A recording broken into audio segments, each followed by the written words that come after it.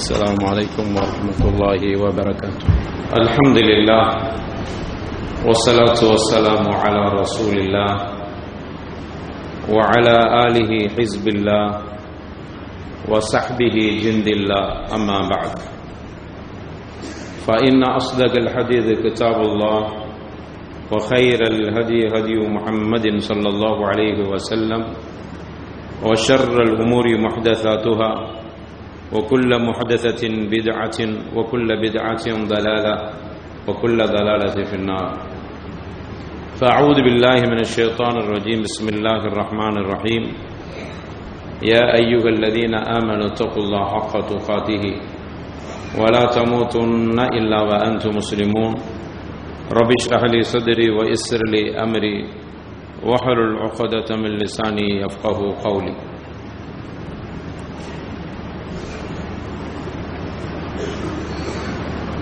அன்பான சகோதரர்களே, பெரியவர்களே, பாசத்திற்குரிய தாய்மார்களே, இன்றைய குத்பா பேருரையின் தலைப்பு நபிகள் நாயகம் ஸல்லல்லாஹு அலைஹி வஸல்லம் அவர்கள் காட்டிய இபாதத். அவர்கள் எதை அல்லாஹும் அல்லாஹுடைய தூதரும் எதை வணக்கம் என்று சொல்லியிருக்கிறார்களோ அவைகள் அனைத்தும் இபாதத். அல்லாஹும் அல்லாஹுடைய தூதரும் எதை பற்றி ஒன்றுமே சொல்லவில்லையோ அவைகளை நாம இபாதத் என்று முடிவு செய்வதற்கு நமக்கு மார்க்கத்தில் அனுமதி இல்லை.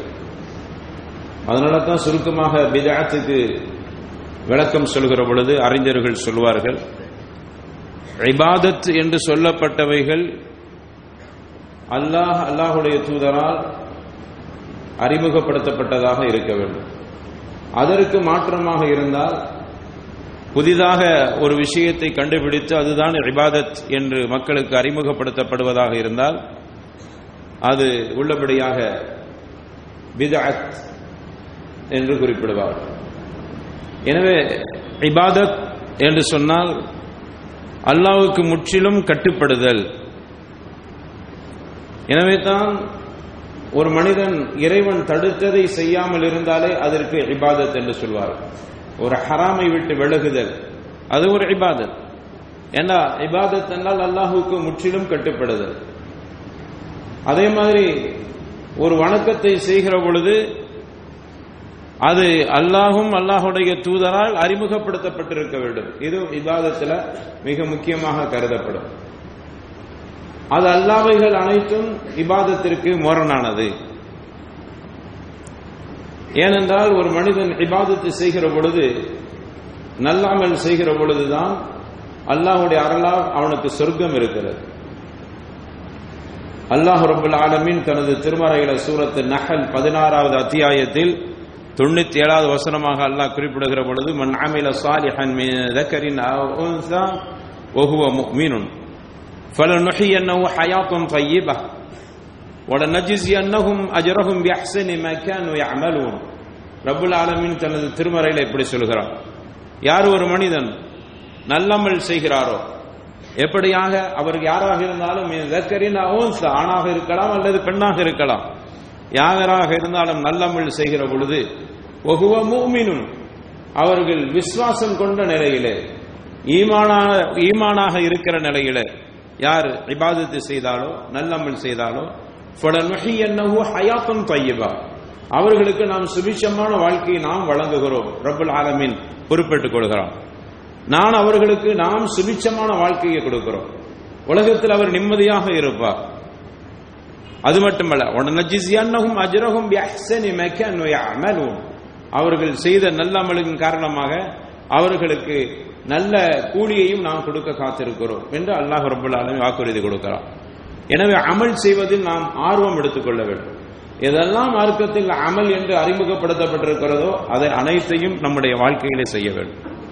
ஆனால் இன்றைய நிலை எப்படி ஆகிவிட்டது என்றால், அமல்கள் விடப்பட்டு பித்அத்துக்கள் அமலாக மாறிவிட்டன. அந்த வரிசையில தான் பார்க்கிறோம் நிஸ்ஃபு ஷஅபான். இந்த நிஸ்ஃபு ஷஅபானுடைய, அதாவது ஷஅபான் மாதத்தின் 15வது நாள் விசேஷமாக கருதப்படுகிறது. அதை ஒரு கொண்டாட்டமாக கொண்டாடப்படுகிறது. அதில் நிறைய இபாதத் செய்ய வேண்டும் என்று வலியுறுத்தப்படுகின்றன. அதற்கென்று சில அமல்களை, ஒரு குசூசியத்தான ஒரு குறிப்பான சில அமல்களை அதை வரையறுக்கப்பட்டு அதை செய்தால் இன்னென்ன நன்மைகள் கிடைக்கின்றன என்கிற இப்படியான செய்திகளை நாம் பார்க்கிறோம். சுன்னாக்கள் விடப்பட்டு பிதஅத்துக்கள் அறிமுகப்படுத்தப்படுகின்றன. இது ஒரு இபாதத்தாக இன்னைக்கு சமூகத்தில் ஆக்கப்பட்டிருக்கிறது. இதற்கு என்ன ஆதாரம்? நிஸ்ஃபு ஷஅபான் பராத்துடைய நாள் என்று சொல்கிறதுக்கு என்ன ஆதாரம் என்று கேட்டால், ஒரு குர்ஆன் வசனத்தை ஆதாரமாக காமிக்கிறார்கள். 44வது அத்தியாயத்தின் 4வது வசனத்தில் அல்லாஹ் சொல்கிறான், அஊது பில்லாஹி மினஷ் ஷைத்தானிர் ரஜீம், ஹாமீம் வல் கிதாபில் முபீன், இன்னா அன்ஸல்னாஹு ஃபீ லைலத்தின் முபாரகஹ், இன்னா குன்னா முன்திரீன், ஃபீஹா யுஃபரகு குல்லு அம்ரின் ஹகீம் என்கிற இந்த வசனம் தான் பராத்துடைய இபாதத்திற்கு ஒரு ஆதாரமாக, நிஸ்ஃபு ஷஅபானுடைய வணக்கங்களுக்கு ஒரு ஆதாரமாக காட்டப்படுகின்றன. இதில் அல்லாஹ் என்ன சொல்கிறான்? ஹாமீம் ஒல் கிதாபில் முபீன், தெளிவான இந்த வேதத்தின் மீது சத்தியமாக, இன்னா அன்ஸல்னாஹு ஃபீ லைலத்தின் முபாரகஹ், சங்கை பொருந்திய முபாரக்கான இரவிலே நாம் இந்த வேதத்தை நிச்சயமாக அருளினோம். இன்னா குன்னா முன்திரீன், நிச்சயமாக நாம் இதை எச்சரிக்கை செய்யக்கூடியவராக இருக்கிறோம். எச்சரிக்கை செய்யக்கூடிய வேதத்தை நாம் சங்கை பொருந்திய இரவிலே இறக்கினோம். இதுல லைலத்து முபாரக்கா என்று அல்லாஹ் சொல்கிறான். இதற்கு லைலா முபாரக்கா, சங்கை பொருந்திய இரவு என்று சொன்னால் அது நிஸ்ஃபு ஷஅபானுடைய இரவை தான் அல்லாஹ் குறிப்பிடுகிறான் என்று சொல்லி சில தப்சீர்கள்ல, அதல்லாம பிற்காலத்தில் வந்த அறிஞர்கள் இதை மையப்படுத்தி அது பராத்துடைய இரவு தான், நிஸ்ஃபு ஷஅபானுடைய இரவு தான் என்று சொல்கிறார்கள். அப்போ லைலத்து முபாரக்கா என்று சொல்லுகிற இந்த சங்கை பொருந்திய இரவு அது உண்மையிலேயே எதை குறிக்கிறது என்றால் பராத்துடைய நாளை தான் குறிக்கிறது. எனவே தான் அல்லாஹ் ஃபீஹா யுஃபரகு குல்லு அம்ரின் ஹகீம், எல்லா காரியங்களிலும் உறுதிமிக்க காரியங்கள் அனைத்தையும் அந்த நாளிலே அவன் பிரிக்கப்படுகின்றன. அந்த நாளிலே அல்லாஹ் அப்படி செய்கிறான் என்கிற கருத்தையும் வலியுறுத்துகிறார். இது உண்மையிலேயே குர்ஆனுக்கு முரணானது என்று உலமாக்கள் முஃபஸ்ஸிரீன்கள் விளக்கம் தந்திருக்கிறார். எப்படி குர்ஆனுக்கு முரணானது என்றால், நம்ம எல்லோருக்கும் தெரியும் குர்ஆன் எப்பொழுது அருளப்பட்டன என்றால் லைலத்துல் முபாரக்கா, சங்கை பொருந்திய நாள் என்றால் அனைவர்களுக்கு தெரியும். குர்ஆனை விளக்கம் கொடுக்கிறது. இந்த இடத்துல அல்லாஹ் எந்த இரவுன்னு சொல்லல, சங்கை பொருந்திய இரவு என்று அல்லாஹ் சொல்லியிருக்கிறார். கண்ணியமான முபாரக்கான அபிவிருத்தியான இரவு என்று அல்லாஹ் குறிப்பிட்டிருக்கிறார். அபிவிருத்தியான இரவு என்று சொன்னால் அந்த இரவில் தான் இந்த வேதத்தை நாம் இறக்கினோம் என்று அல்லாஹ் சொல்கிறான். அது நிஸ்ஃபு ஷஅபானை தான் குறிக்கிறது என்றால் இந்த வசனத்தில் எந்த இரவின் குறிப்பிடப்படாததனால் இப்படி ஒரு விளக்கத்தை கொடுத்து விட்டார். ஆனால் தப்சீரை பொறுத்த வரையில குர்ஆனுடைய வசனங்கள் இன்னொரு வசனங்களின் மூலமாக விளக்கமாக அல்லாஹ் இறக்கியிருக்கிறார். தப்சீர் குர்ஆனுக்கு குர்ஆனை தப்சீராக இருக்கும், குர்ஆனுக்கு ரசூலுல்லாஹ்வுடைய வாக்கு தப்சீராக இருக்கும். இங்க குர்ஆனுக்கு குர்ஆனை தப்சீராக இருக்கிறது. அந்த இரவு என்ன என்பதை அல்லாஹ் இன்னொரு வசனத்தில் சொல்கிறான். ஷஹ்ரு ரமதான் அல்லதி உன்ஸில ஃபீஹில் குர்ஆன் என்று அல்லாஹ் குறிப்பிடுகிறான். அல்லாஹ் சொல்கிற பொழுது இந்த ரமதான் மாதத்தில் நாம் இந்த வேதத்தை அருளினோம் என்று அல்லாஹ் சொல்கிறான். அப்ப இந்த இடத்துல நிஸ்ஃபு ஷஅபான் என்றால் ரமதான் மாதத்தில் அல்லாஹ் குர்ஆனை இறக்கியதாக சூரத்துல் பக்ராவில் அல்லாஹ் குறிப்பிடுகிறான். அப்படியானால் நிஸ்ஃபு ஷஅபான்ல எப்படி அல்லாஹ் இறக்கியிருப்பான் என்கிற ஒரு சிறிய விளக்கம் கூட அறியாமல் இப்படி ஒரு விளக்கத்தை கொடுத்து வருகிறார். சரி, இந்த இடத்துல அப்படியானால் அது எந்த இரவு? ரமதான்ல எந்த இரவு? இன்னொரு வசனத்தில் அல்லாஹ் சொல்கிறான், சூரத்து கத்ர்ல அல்லாஹ் சொல்கிறான், இன்னா அன்ஸல்னாஹு ஃபீ லைலத்தில் கத்ர் என்று அல்லாஹ் சொல்கிறான். சங்கை பொருந்திய இரவிலே நாம் இந்த வேதத்தை இறக்கினோம்.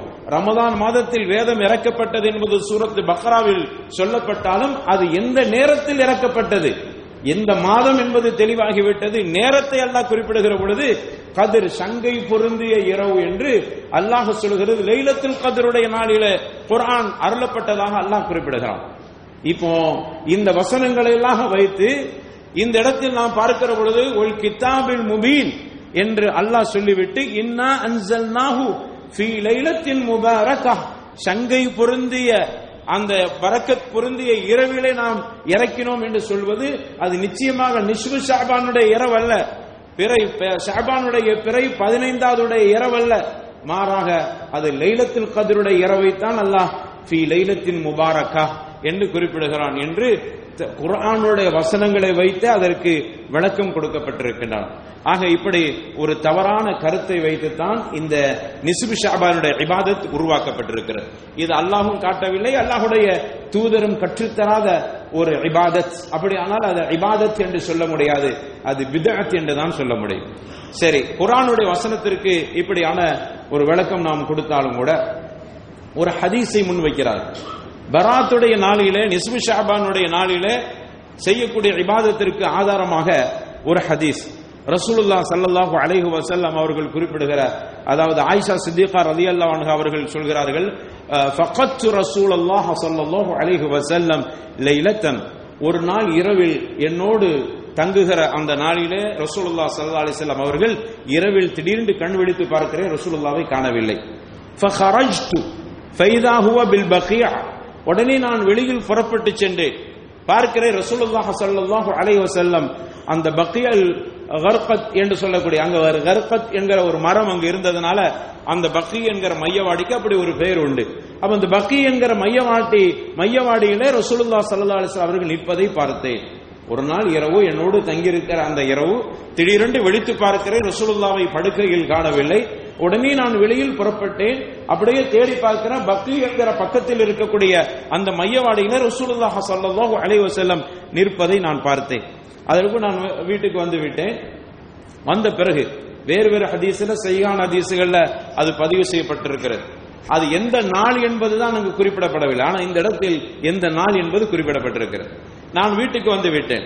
உடனே ரசூலுல்லாஹ் ஸல்லல்லாஹு அலைஹி வஸல்லம் வந்ததை புரிந்து கொண்டு கேட்டார்கள், குந்தி தகாஃபீன அன் யஹீஃப அல்லாஹ் அலைக்கி வ ரசூலுஹு, உனக்கு என்ன பயமா, உனக்கு என்ன அச்சமா, அல்லாஹும் அல்லாஹ்வுடைய தூதரும் உன் விஷயத்தில் அநீதம் செய்து விடுவார்கள் என்கிற அச்சம் உனக்கு இருக்கிறதா என்று கேட்கிற பொழுது அவங்க சொன்னாங்க, யா ரசூலல்லாஹ் இன்னி லலன்து அன்னக அதைத பஅத நிசாஇக், நீங்க என்னோடு படுத்திருக்கிற இந்த இரவில திடீரென்று விழித்து பார்க்கிற பொழுது இல்லை என்று சொல்லுகிற பொழுது எனக்கு ஒரு அச்சம் வந்து விட்டது, வேறு மனைவிடத்தில் நீங்கள் இந்த நடுநிசையில சென்றிருப்பீர்களோ என்கிற எண்ணத்தில் தான் நான் பார்க்க வந்தேன் என்று ஆயிஷா சித்திகா ரலியல்லாஹு அன்ஹா குறிப்பிட்டார். அப்பொழுது ரசூலுல்லாஹ் ஸல்லல்லாஹு அலைஹி வஸல்லம் ஒரு வார்த்தையை சொன்னாங்க, யன்ஸிலு லைல நிஸ்ஃபி மின் ஷஅபான இலா ஸமாஇ துன்யா, அல்லாஹ்வுடைய தூதர் ஸல்லல்லாஹு அலைஹி வஸல்லம் சொன்னாங்க, இன்னைக்கு என்ன நாள் தெரியுமா, நிஸ்ஃபு ஷஅபானுடைய இரவு. இந்த இரவில அல்லாஹ் நடுநிசையில வானத்தில் இறங்குகிறான். இறங்கி ஃபயக்ஃபிரு லி அக்ஸர மின் அததி ஷஅரி கனமி கல்பின் அல்லது கலபின். ரசூலுல்லாஹ் ஸல்லல்லாஹு அலைஹி வஸல்லம் சொன்னாங்க, இந்த நாளில இறங்கி அல்லாஹ் அதிகமான மக்களுடைய பாவத்தை மன்னித்து விடுகிறான். அதற்கு அளவு சொல்ல வேண்டுமானால் பனு கல்ப் என்று சொல்லக்கூடிய கோத்திரத்தார்களுடைய ஆட்டு மந்தையின் ரோமம் அளவுக்கு என்று சொன்னார்கள். அந்த காலத்தில் பனு கலப் என்று சொல்லக்கூடிய வகுப்பினர்கள்ட்ட நிறைய ஆடு இருந்தது, நல்ல கொசு கொசு முடி இருக்கிற ஆடு இருந்தது. ரசூலுல்லாஹ் ஸல்லல்லாஹு அலைஹி வஸல்லம் அதை மையப்படுத்தி சொன்னாங்க, அந்த ஆட்டினுடைய ரோமம் அளவுக்கு மனுஷனுடைய எண்ணிக்கையின் அளவு பாவத்தை அல்லாஹ் மன்னிக்கிறான். அதனால அந்த நிஸ்ஃபு ஷஅபானுடைய இரவுல கபர்ல போய் நான் துஆ செய்தேன் என்று ரசூலுல்லாஹ் ஸல்லல்லாஹு அலைஹி வஸல்லம் அவர்கள் குறிப்பிட்டார். இந்த ஆதாரத்தை மையப்படுத்தித்தான் நிஸ்ஃபு ஷஅபானுடைய இரவுகள் கண்ணியப்படுத்தப்படுகின்றன, அலங்காரப்படுத்தப்படுகின்றன என்று குறிப்பிடுகிறார். உண்மையிலே இந்த ஹதீஸ் திர்மிதி என்கிற கிரந்தத்தில் பதிவு செய்யப்பட்டிருக்கிறது. இந்த ஹதீஸை பற்றி அந்த பதிவு செய்த அறிஞரை குறிப்பிடுகிறார். அபு ஈசா என்ற திர்மிதி ரஹ்மத்துல்லாஹி அலைஹி அவர்களே அபு ஈசா என்று சொல்வார்கள். அவர்களே சொல்கிறார்கள், இந்த ஹதீஸ் பலகீனமான ஹதீஸ். அதே மாதிரி இந்த ஹதீஸை பற்றி இமாம் புகாரி ரஹ்மத்துல்லாஹி அலைஹி அவர்கள் சொல்லுகிற பொழுது இது பலகீனமான செய்தி, இது முன்கத்தியான செய்தி, இது துண்டிக்கப்பட்ட ஹதீஸ், இது இட்டுக்கட்டப்பட்ட ஹதீஸ் என்று இப்படியாக இந்த ஹதீஸுடைய தரங்கள் சொல்லப்படுகிறது. இதையெல்லாம் எதையுமே பார்க்காமல் நிஸ்ஃபு ஷஅபானுக்கு இப்படி ஒரு அங்கீகாரம் இருக்கிறது என்று இப்படி பலகீனமான ஹதீஸை வைத்துத்தான் அமல் செய்யக்கூடியதை பார்க்கிறோம். அதனால தான் அப்துல்லா இப்னு முபாரக் என்று சொல்லக்கூடிய ஒரு தலை சிறந்த அறிஞர், ஏராளமான கிரந்தங்கள் எழுதியிருக்கிறாங்க. அவர்கள் ஹதீஸ் கலை வல்லுனர் என்று கூட சொல்லலாம்.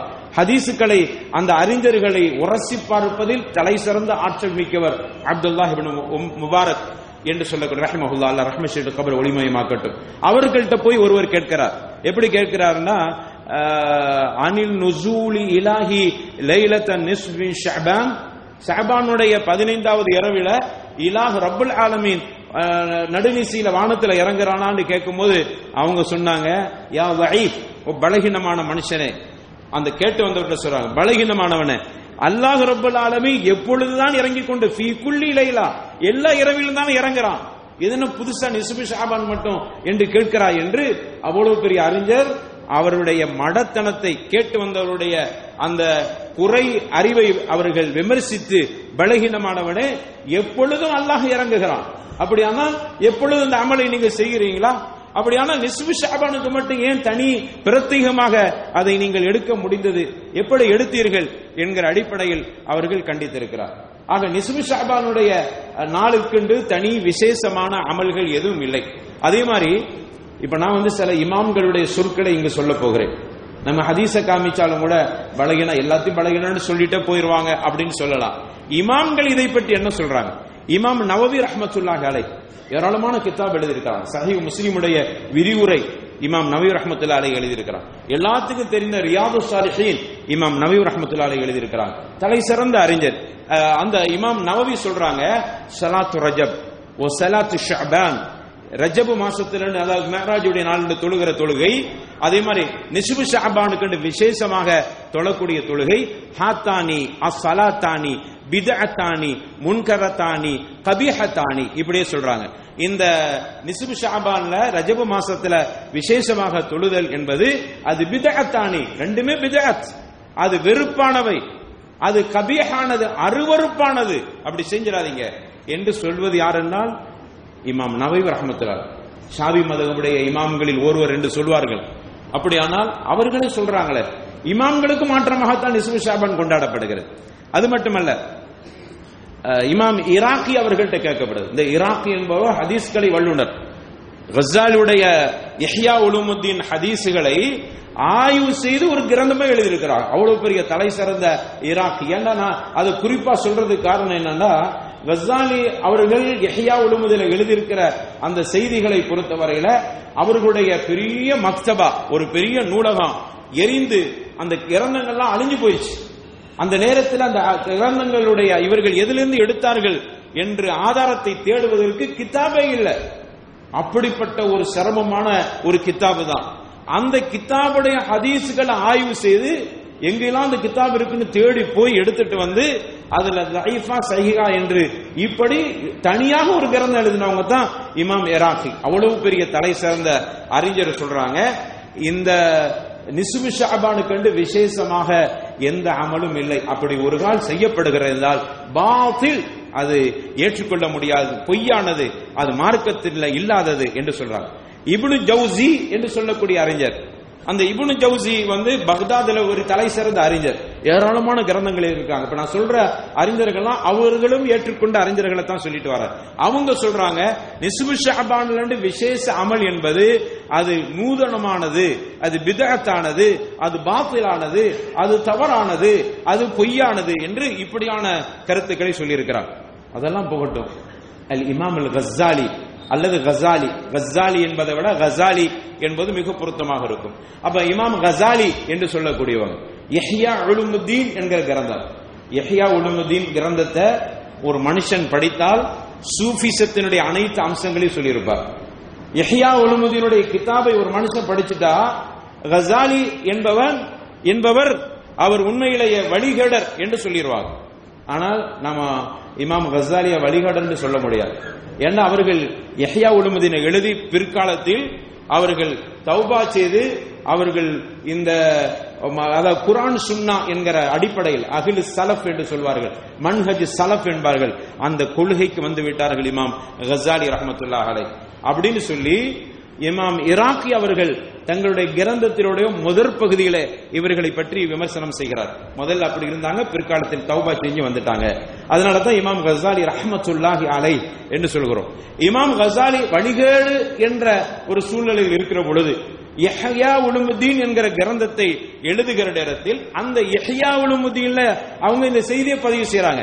என்ன செய்தியா அவர்களே சொல்றாங்க, வஹதிஹி ஸலாஹ் மஷ்ஹூரா ஃபீ குதுபில் முத்தஅخرين من سادات الصوفية التي لم أرى لها ولا لدعائها مستندا صحيحا من السنة إلا أنه من عمل المبتدع.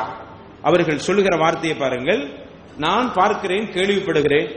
கஸாலி சொல்றாங்க, இமாம், நான் கேள்விப்படுகிறேன், பிற்காலத்தில் வந்த சூஃபிசத்தினுடைய தலைவர்களால் உருவாக்கப்பட்டதுதான் இந்த நிஸ்பு ஷஅபானுடைய அமல். அவங்களே சூஃபியா இருக்கும்போது தான் எழுதுறாங்க.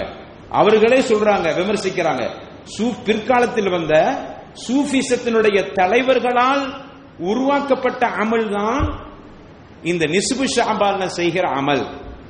அதை தவிர லம் அரா லஹா, அதற்கு நாங்கள் ஒரு ஆதாரத்தை நாம் பார்த்தது இல்ல. வலாலி துஆயிஹா, அதற்கென்று விசேஷமான துஆ கூட இல்ல. சஹீஹான சனதோடு வரக்கூடிய எதுவுமே இல்ல. அப்படி இருக்கிற பொழுது இதை ஏன் அவர்கள் பின்பற்றுகிறார்கள் என்றால், இதை ஏன் செய்கிறார்கள்? மின் அமலில் முப்ததா, இது பித்அத்தினுடைய அமலைத்தான் செய்கிறார்கள் என்று இமாம் கஸாலியே இஹ்யா உலுமுத்தீன்ல பதிவு செஞ்சிருக்கிறார். அந்த கிதாபுகள் அவங்கள்ட்ட எல்லாம் எல்லாத்துலயும் இருக்குது, எடுத்து பாருங்க. நம்ம சூஃபிசத்துல இருக்கும்போது எழுதுனதுதான். இப்ப மாறி போயிட்டாங்கன்னு சொன்னதுனால மாறின பிறகு எழுதிருப்பாங்க இல்ல. அது இஹ்யா உலுமுத்தீன்ல சாபித்தா இருக்குது. அது இன்ன வரைக்கும் அந்த கிரந்தத்துல இருக்கு. மதரசாக்கள்ல அது பாடத்திட்டத்துல இன்னைக்கு வரைக்கும் படிச்சு கொடுக்கறாங்க. நாங்களே ஓதிருக்கோம் 4 பாகம் கஸாலி இமாமுடைய இஹ்யா உலுமுத்தீன். அந்த 4 பாகத்தையும் ஓதி முடிச்சாதான் பட்டம் தருவாங்க.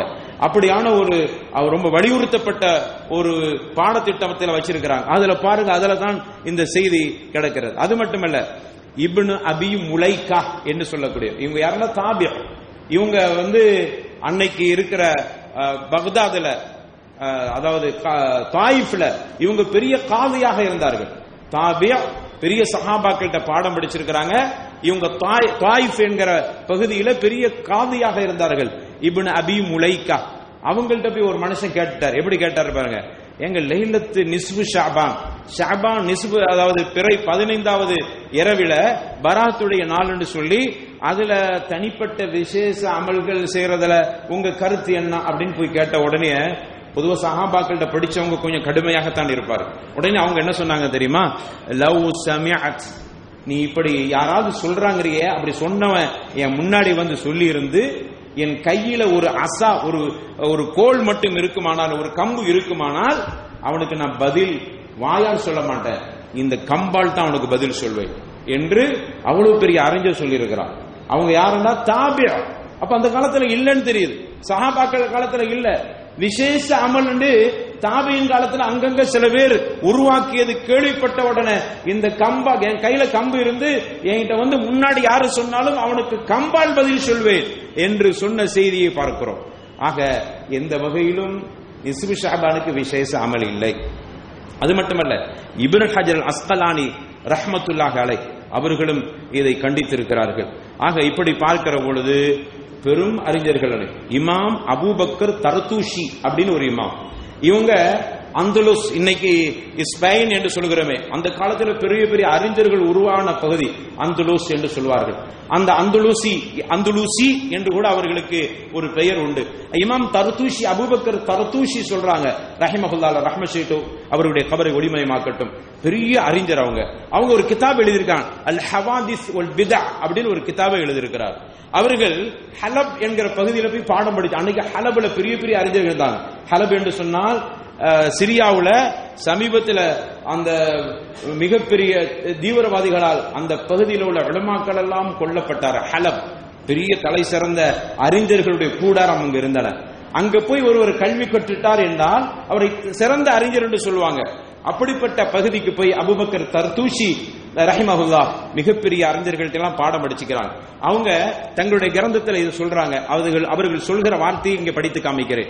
ம அதரக்னா அஹதன் மின் மஷாயிஹினா வலா ஃபுகாஹைனா யல்தஃபிதூன இலா நிஸ்ஃபி மின் ஷஅபான். அவர்கள் சொல்கிறார்கள், நாங்கள் எங்களுடைய ஷேഖ்மார்கள், எங்களுடைய ஷேக்னா இந்த இடத்துல பையத்து கொடுக்கிற ஷேக் அல்ல, எங்களுடைய ஆசிரியர்கள், அதுக்கு ஷேக் என்று சொல்வார்கள், எங்களுடைய உஸ்தாதுகள், எனக்கு படித்து தந்த கற்று தந்தவர்கள், வலா ஃபுகாஹைனா எங்களுடைய மார்க்க அறிஞர்கள், சட்ட நிபுணர்கள் யாரும் சரி இந்த நிஸ்பு ஷஅபானுக்கு விசேஷ அமல் இருப்பதாக சொல்லவில்லை.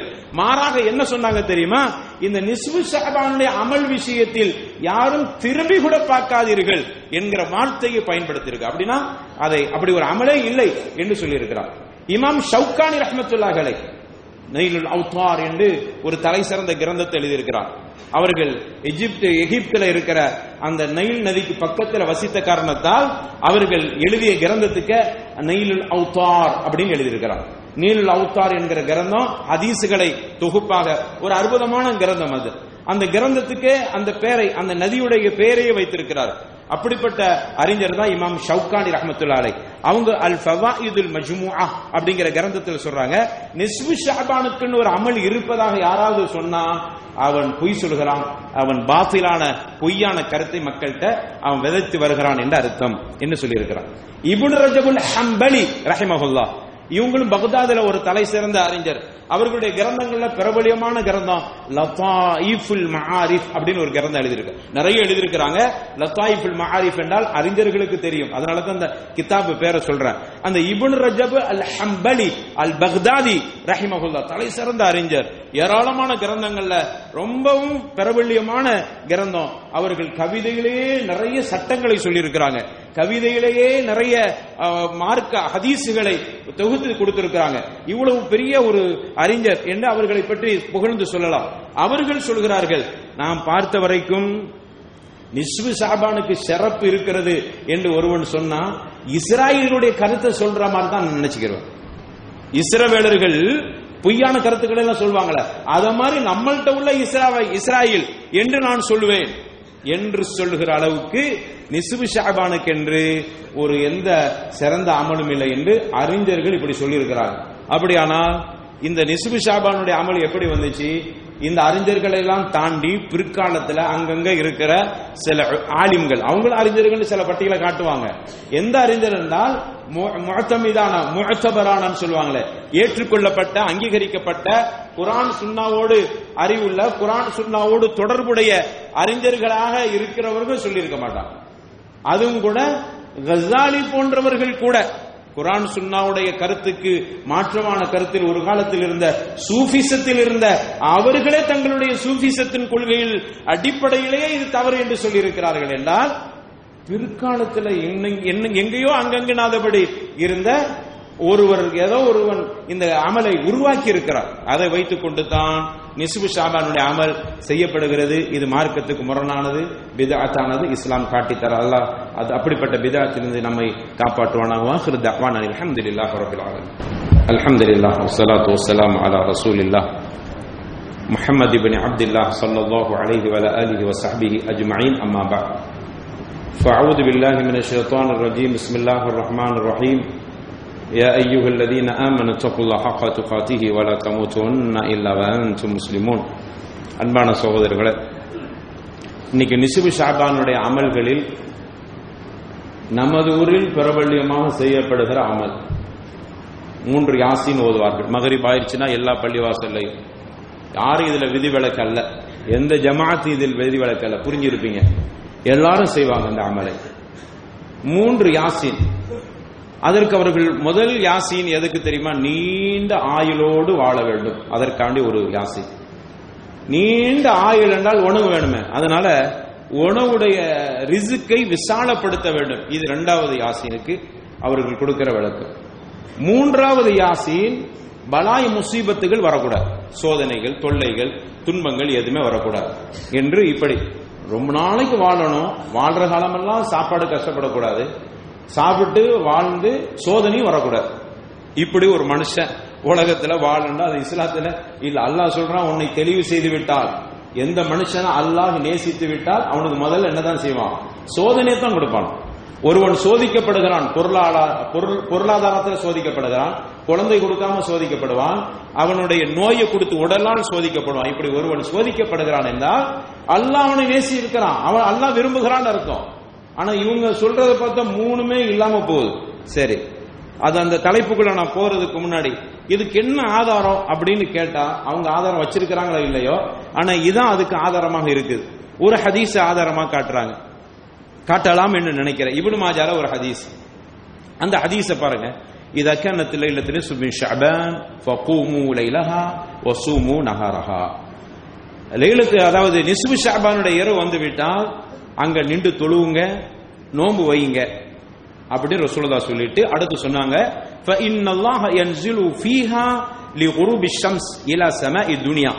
சூரியன் மறைஞ்ச உடனே அல்லாஹ் ரப்பல் ஆலமீன் அவன் அப்படியே இறங்கி விடுகிறான், இந்த வானத்துல இறங்கி அவன் இப்படி சொல்றானா, அலா மன் முஸ்தக்ஃபிர் லீ ஃபக்ஃபிர் லஹு. அறிந்து கொள்ளுங்கள், உங்கள யாராவது என்கிட்ட பாவ மன்னிப்பு தேடுறீங்களா, உங்களுடைய பாவத்தை நான் மன்னிப்பேன். அடுத்து அல்லாஹ் இரண்டாவது, அலா மன் முஸ்தர்ஸிகுன் ஃபர்ஸுக்ஹு. உங்கள யாராவது என்கிட்ட ரிஸ்கை தேடினால் அவனுக்கு நான் ரிஸ்கை கொடுத்துருவேன். இரண்டாவது. மூணாவது அல்லாஹ் சொல்கிறான், அலா முப்தலி ஃபஅஃபீஹ. உங்கள யாராவது சோதிக்கப்பட்டிருந்தா அதற்காக வேண்டி என்னிடத்தில் துஆ கேட்டால் உங்களுக்கு ஆரோக்கியத்தை கொடுத்துருவேன். இல்ல கத இல்ல கத ஹத்தா யத்லுஅ அல் ஃபஜ்ர். அதாவது ஃபஜ்ர் உதயமாகிற வரைக்கும், ஃபஜ்ருடைய வக்த் வர்ற வரைக்கும் அல்லாஹ் ரப்பல் ஆலமீன் இப்படி சொல்லிக்கிட்டே இருப்பான் அப்படின்னு ஒரு ஹதீஸ் இப்னு மாஜால பதிவு செய்யப்படுகிறது.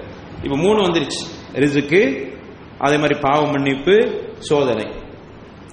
இப்ப இந்த மூணுலையும் இதை வைத்துத்தான் ஒரு கால் நாங்கள் ஆதாரமாக வைத்து இதை செய்கிறோம், இந்த அமலை செய்கிறோம் என்று சொல்ல முற்பட்டால் இந்த ஹதீஸுடைய தரத்தை எல்லா அறிஞர்களும் லைஃப் ஜித்தன் அப்படின்ட்டாங்க. இது லைஃப்னு சொல்லிட்டு போகல, லைஃப் ஜித்தன் தான் தெரியும், முற்றிலும் இது பலகீனமானது. இமாம் புகாரி ரஹ்மத்துல்லாஹ் அலைஹ், இமாம் நஸாயி ரஹ்மத்துல்லாஹ் அலைஹ் போன்றவர்கள் இந்த ஹதீஸ் மிகவும் பலகீனமானது சொல்லியிருக்கிறார். அதே மாதிரி மீசானுல் இஅ்திதால் என்கிற கிரந்தத்தில் அதனுடைய அறிஞர் இந்த ஹதீஸை ஆய்வு செய்து விளக்கம் கொடுக்கிற பொழுது விடுபட்ட செய்தி மத்ரூக், இந்த ஹதீஸ் மத்ரூக்கான ஹதீஸ் என்று குறிப்பிட்டிருக்கிறார். இமாம் நஸாயி ரஹ்மத்துல்லாஹ் அலைஹ் இந்த ஹதீஸ் வெறுப்பானது என்று சொல்லியிருக்கிறார். எந்த அறிஞரும் இந்த ஹதீஸை சரியானது என்று யாருமே சொல்லவில்லை. ஆக இப்படிப்பட்ட பலகீனமான செய்திகளை வைத்துத்தான், ஒரு கால் இட்டுக்கட்டப்பட்ட செய்தியை வச்சுதான் இந்த இபாதத்து உருவாக்கப்பட்டிருக்கிறது என்றால் ஒரே ஒரு வசனம் போதுமானதுன்னு நினைக்கிறேன். அல்லாஹ் குர்ஆன்ல சொல்றான், அம் லஹும் ஷுரக்கா, அவர்களுக்கு ஏதாவது தெய்வங்கள் இருக்கிறார்களா, இறைவன் அவர்களுக்கு வேறு ஏதாவது கூட்டாளிகள் தெய்வங்கள் அல்லாஹ் அல்லாம வேற யாராவது இருக்கிறாங்களா? ஷரஉ லஹும் மினத்-தீனி மா லம் யஅ்தன் பிஹில்லாஹ். அல்லாஹ் அனுமதிக்காத ஒன்றை மார்க்கத்தில் ஒரு சட்டத்தை ஒரு மார்க்கத்தில் ஒரு இபாதத்தாக உருவாக்கி இருக்கிறார்களே, இவர்களை பார்த்து அல்லாஹ் கேட்கிறான், மார்க்கத்தில் இல்ல, இவர்களா அல்லாஹ்வுடைய அனுமதி இல்லாம ஒரு சட்டத்தை ஒரு இபாதத்தை உருவாக்கி இருக்கிறார்கள். அப்படி உருவாக்கியவர்களுக்கு அல்லாஹ் கேட்கிறான், இவர்களுக்கு வேற அல்லாஹ் விட்டுட்டு வேற தெய்வங்கள் இருக்கிறார்களா என்று அல்லாஹ் கேட்டுவிட்டு, வலவுலா கலிமத்துல் ஃபஸ்ல், அல்லாஹ்வுடைய வார்த்தை மட்டும், அந்த ஃபஸ்ல் தீர்ப்பு சொல்லக்கூடிய நாள் என்று அல்லாஹ் உன்னை உருவாக்கி விட்டான். அப்படி மட்டும் அல்லாஹ் உருவாக்கவில்லை என்றால் லகுபிய பைனஹும், இப்போ உடனேயே அவர்கள் அந்த பிதஅத்தை செஞ்சிட்டு இருக்கும்போது அல்லாஹ்க்கு பிடித்து அவர்களை ஒண்ணு இல்லாமல் அழித்து விடுவான். ஆனா அல்லாஹ் அழிக்காம விட்டு வச்சிருக்கான். ஏன் தெரியுமா? அவன் ஃபஸ்லை பார்க்கிறான். ஃபஸ்ல் என்றால் தீர்ப்பு சொல்லக்கூடிய நாளுக்காக வேண்டி அல்லாஹ் விட்டு வச்சிருக்கிறான் அப்படின்னு அல்லாஹ் குர்ஆன்ல சொல்றான். فإن الظالمين لهم عذاب أليم, அநியாயக்காரர்களுக்கு நோவினை தரக்கூடிய வேதனை இருக்கிறது என்று அல்லாஹ் கண்டிக்கிறான். இந்த ஒரு வசனம் போதுமானதாக இருக்கும் என்று நினைக்கிறேன். ஆக நம்ம செய்கிற எந்த இபாதத்தாக இருந்தாலும் சரி, மாஷா அல்லாஹ் இபாதத் அவசியம், எந்த இபாதத்தாக இருந்தாலும் சரி, அந்த இபாதத் கண்டிப்பா அல்லாஹ் சொல்லியிருக்கணும், அல்லாஹ்வுடைய தூதர் சொல்லியிருக்கிறாங்க, அதன் மூலமாக அங்கீகரிக்கப்பட்டிருக்கிறார் என்பதை கவனமாக பார்த்து செய்யுங்கள். இல்லை என்றால் அல்லாஹ் இந்த வசனத்தில் சொல்வதை போன்று அல்லாஹ் அனுமதிக்காம ஒரு விஷயத்தை மார்க்கமாக்கி வணக்கமாக்கி செய்ய முற்பட்டால் அல்லாஹ்வுக்கு இணை கற்பித்தவனாக மாறிவிட்டான். அல்லாஹ் மட்டும் நியாய தீர்ப்பு நாள் என்று ஒண்ணு வைக்கலன்னா இந்த உடனேயே அவர்களை பிடித்து அழித்து விடுவான். அவ்வளவு பெரிய மோசமான ஒன்று நான் சொல்லித்தராத இபாதத்தை செய்வது என்று அல்லாஹ் தனது திருமறையில 42வது அத்தியாயத்தில் 31வது வசனத்தில் அல்லாஹ் சொல்லியிருக்கிறான். எனவே மார்க்கத்தை பொறுத்தவரையில பரிபூர்ணமான மார்க்கம், அல்லாஹ் ரசூல் எதை இபாதத் என்று சொல்லியிருக்கிறார்களோ அது மட்டும்தான் இபாதத். அது இல்லாத அனைத்தும் இபாதத் அல்ல, அது பித்அத். எனவே நிஸ்வு ஷஅபானுடைய விசேஷ அமல்கள் என்று எந்த பெரிய அறிஞர்கள் சொன்னாலும் பார்க்க வேண்டியது குர்ஆன்ல இருக்குதா சுன்னாவுல இருக்குதா, பார்த்தால் இல்லை என்று வந்துவிட்டால் அது இபாதத் இல்லை. அதை நீங்கள் தள்ளிவிடுங்கள். அந்த இபாதத்தை அதை பற்றிய பெருசா எடுத்துக்கொள்ளாதீர்கள். அப்படி இருக்கிற மக்கள்கிட்ட நல்ல வகையில் உபதேசம் செய்து அந்த பித்அத்தில் இருந்து அவர்களை வெளியில் கொண்டுவதற்கு முயற்சி செய்யுங்கள். ரப்பல் ஆலமீன் நம் அனைவர்களையும் பரிசுத்தமான மார்க்கத்தில் பரிசுத்தமான முறையில் வாழ்ந்து நாள மறுமையில வெற்றி பெறக்கூடிய கூட்டத்தில் அல்லாஹ் சேர்த்தல்வானாக. ஆகிர் தஅவானா அனில் ஹம்துலில்லாஹி ரப்பில் ஆலமீன் வ ذிக்ருல்லாஹி அக்பர் வல்லாஹு யஅலமு மா தஸ்னஊன்.